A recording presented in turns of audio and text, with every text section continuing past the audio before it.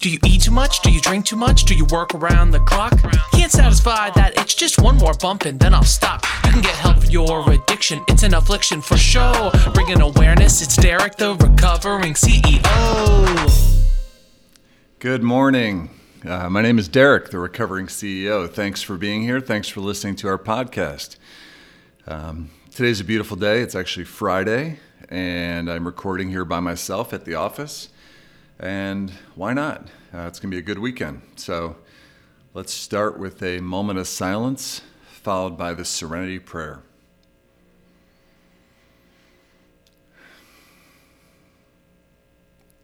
God, grant me the serenity to accept the things I cannot change, courage to change the things I can, and the wisdom to know the difference.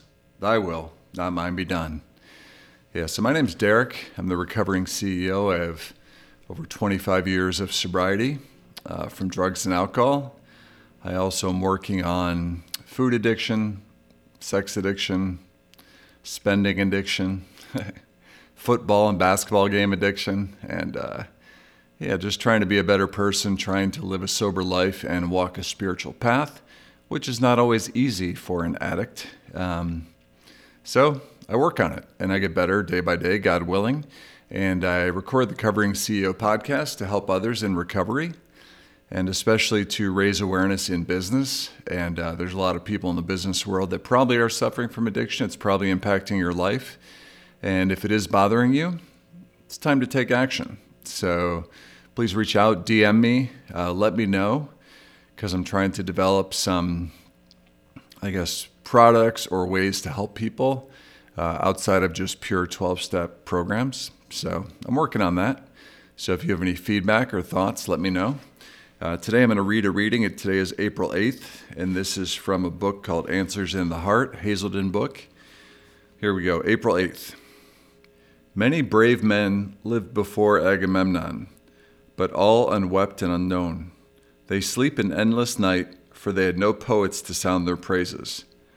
And Horace wrote that. I don't know if you know Horace. And it continues, a recovering person told this story at a meeting. I was living in a city with a large population of homeless and poor. Each day, it was painful to notice the contrast between the beautifully dressed, seemingly self-confident people and the poor who shared the streets with them. One day I realized I could empathize with how those homeless people felt. I'd lived my whole life feeling I didn't belong, with no family I could turn to, and not knowing if I would survive another day in my addiction. The compassion I felt was a reminder to me not to form my opinions about by how they look. It doesn't matter what people think they see in me or anyone else. Each of us is wounded. It's just that some wounds are on the outside and are on the inside instead of the outside. And then meditation for the day. Today I'll remember that we are all in this world together and for a purpose, no matter what the circumstances of our lives. So, I like that reading. It really speaks to empathy and some things you hear around the rooms. Don't judge a book by its cover. And also never compare your insides against somebody else's outsides.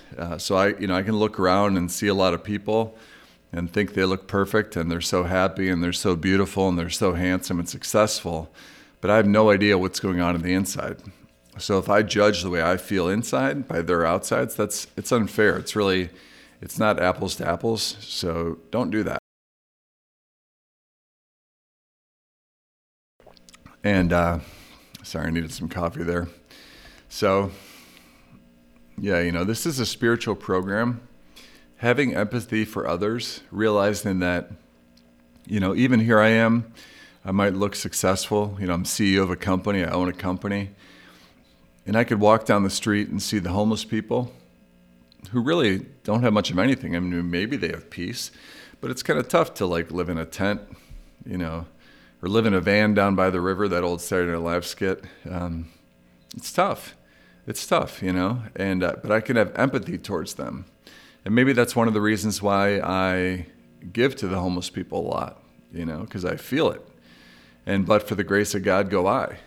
I was lucky enough to have good parents I was raised in a good household. I have a loving family. And even though I dealt with some trauma, as a child, and I suffer from attachment disorder, because I was adopted, right? So I was taken away from my birth mom, who I'd bonded with for 9 months. I was taken away from her at birth, which caused a problem. I was not happy with that, even though I couldn't express that. And then I was put in a foster care family for 6 months. I assume it was a positive experience. I really don't remember. But then I was taken away from them. And the nice little nuns from the Catholic Social Services then delivered me to my parents who adopted me and who raised me and who were wonderful. Certainly not perfect. Nobody is. But, I realized that my parents did an amazing thing. Like, they made a choice to adopt. And they actually got bumped to the front of the line because they were willing to take twins. I have a twin brother. As far as I know, he's not an alcoholic or an addict like I am. But, he was always the smart one, and I was the one who always got in trouble. We kind of took our roles in life. I was also the bigger one, so I was always told, don't hurt your brother, don't sit on your brother, don't be careful, So in many ways, I protected him. And in many ways, I got in trouble for the both of us. And he just went off and he read books by Horace and all these, Odysseus. And, we always joke about how he read the Iliad, the Odyssey, and I was out throwing the football around, playing tackle football, We were just different. We were different. We both have a love for music and art and creativity and movies, But, I've never really talked with him if he felt like he has attachment disorder like I do, if that trauma caused any problems in his life. So I need to do that. But it did cause problems in my life, but, it's okay. I'm willing to work on that. I've been over 25 years sober. I'm working on my other addictions. I realize I have so many addictions, and I just need to work on them. I need to pick up the simple kit of spiritual tools. I do use the 12 steps. I've been a member of Alcoholics Anonymous for a long time, and I work the steps. I sponsor people. I have a sponsor. I do all the things, and I try and get better, And I do want to thank my parents. I love my parents. I don't know if they've listened to my podcast yet. Hope it doesn't freak them out. But I have a calling to do this. I want to do this. I want to share my experience, strength, and hope. And there's too many people that won't talk about their addiction. And there's too many people that are dying because nobody wants to talk about it. They say it's our family secret. You certainly don't share about that. You don't tell anyone about that because it's dangerous. It makes us look bad. It makes me look bad, because I'm associated with you and it's part of my story and it makes me look bad. And you know what? Whatever, This is my life and I'm telling my story and that's it, There's a person I follow on Twitter, the Unashamed Alcoholic, and I'm probably going to interview her because she's just very vocal about it, and I think it's important to be vocal. There's groups called Recover Out Loud. There's people talking about it out there, and it needs to become more normal. Because if I can't talk about my addiction, if I can't have empathy for people that I meet every day, if I can't sit in a boardroom full of successful, quote unquote, rich, successful business people who are doing quite well and realize that some of them might be suffering, some of them might have addiction, some of them might be having serious problems in their life because of addictive behavior, and that's why I'm talking about it, because I want to get them to talk about it. I want them to reach out to me and say, hey, you know what, I need help. Maybe I'm not ready to go to an AA meeting or an NA or SA meeting, but I want to talk to someone and I'd like to get some help because I realize that there's something wrong with my behavior. There's something that I'm doing that doesn't feel right, and it's causing me problems. Awareness is one of the great gifts of sobriety, is the gift of awareness. When I was in my addiction, I was completely unaware that I was an asshole. And then I get sober, and now I'm aware that I'm an asshole. And when I am, I promptly make amends, and I change. I can see when something I'm doing is wrong, and I change the behavior. And that's a constant process, and learning about myself. They talk about peeling the layers of the onion, learning about myself. it's a constant process. It's a lifelong process, and it's one that I am not complete with. I'm still living. So, but anyways, my parents, they made such a great sacrifice, not just money, but time, love, care. They gave everything they had to my brother and I, and I'm so grateful. That was the ultimate sacrifice. They could have just been on their own and done their own thing, but I guess it gives them great joy. I know it does, to have a family, and my brother and I were pretty good kids. I'm sure they're proud of us. They always say they are, and they say that. And, and because of all they've did, I am forever loyal to them, right? Like, they raised me. They're my parents. I did meet my biological mother. She's passed away now from cancer, but I met her and had a relationship for a number of years. She was wonderful. We made peace with each other, where I forgave her for putting me up for adoption. I understand it. She was in no position to raise my brother and I, and I'm grateful. If she didn't put us up for adoption, I'd probably be dead right now. I'm 49 years old. I'm reasonably healthy. I'm married.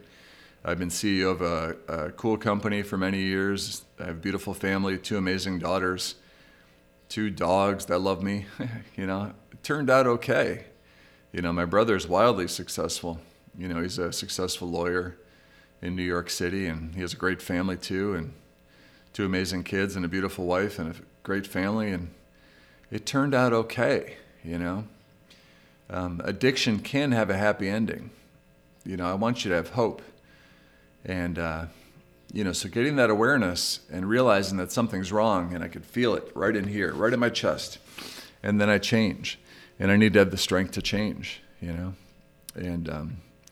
my parents have taken care of me for so many years. I'm going to take care of them till they die. My dad's in his early 80s. My mom will be 80 in a year or so. They're getting older, but they're doing great.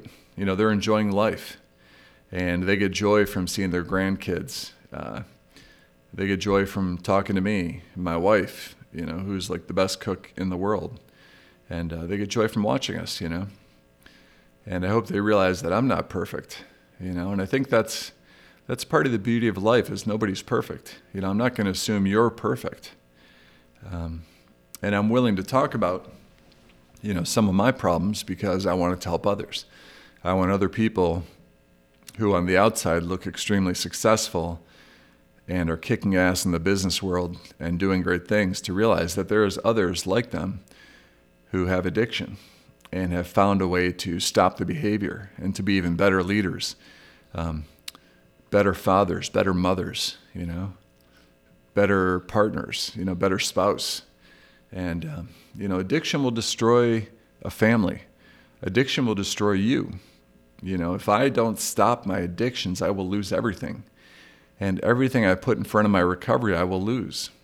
So my priorities, my recovery has to be number one. And you say, whoa, is that ahead of your family? Your wife and kids, or the parents you're talking about, your brother? Is recovery ahead of all that? And I say, yeah. My recovery comes first. Because if I don't have my recovery, if I go back to my drug of choice, if I go back to smoking marijuana daily, even though I feel like marijuana is not necessarily bad, I couldn't do it. Because it was all I could do. It was all I did. Do I have the discipline to control and enjoy it? I don't think so. And I'm certainly not willing to take that gamble. I've watched so many people trying to control and enjoy their drinking. I've tried it. I experimented with that for years, and now I've been over 25 years sober. I've tried to control and enjoy, sexual behavior. I realize I can't take that hit. If I engage in any type of sexual activity, even looking at like pictures on the internet, anything like that, anything outside of my marriage, there's lots of women out there. If I like engage in flirting, anything like that, if I talk inappropriately, right? So it gives me a rush and a buzz and a high, but it also fucks me up. And it'll also lead me back to my drug of choice. And it'll cost me everything, not just my marriage. It'll cost me my company, my livelihood. if we engage in addiction, if we stay in addiction, we will lose everything. What do they say? We either get sobered up, covered up is one of them. There's one more. I don't know. I don't really like that one. But, they say we have choice. We can go to jail, insane asylum, or dead if I don't get sober. Or sobriety, I choose sobriety. I want to be sober. And, I've also experimented. I'm trying to stay off sugar. That's a really triggering one for me. Sugar and processed flour is very triggering for me. Sugar triggers craving. It triggers addiction, binge eating for me. I can't do it. It's tough. I struggle. Every day I want to change the way I feel.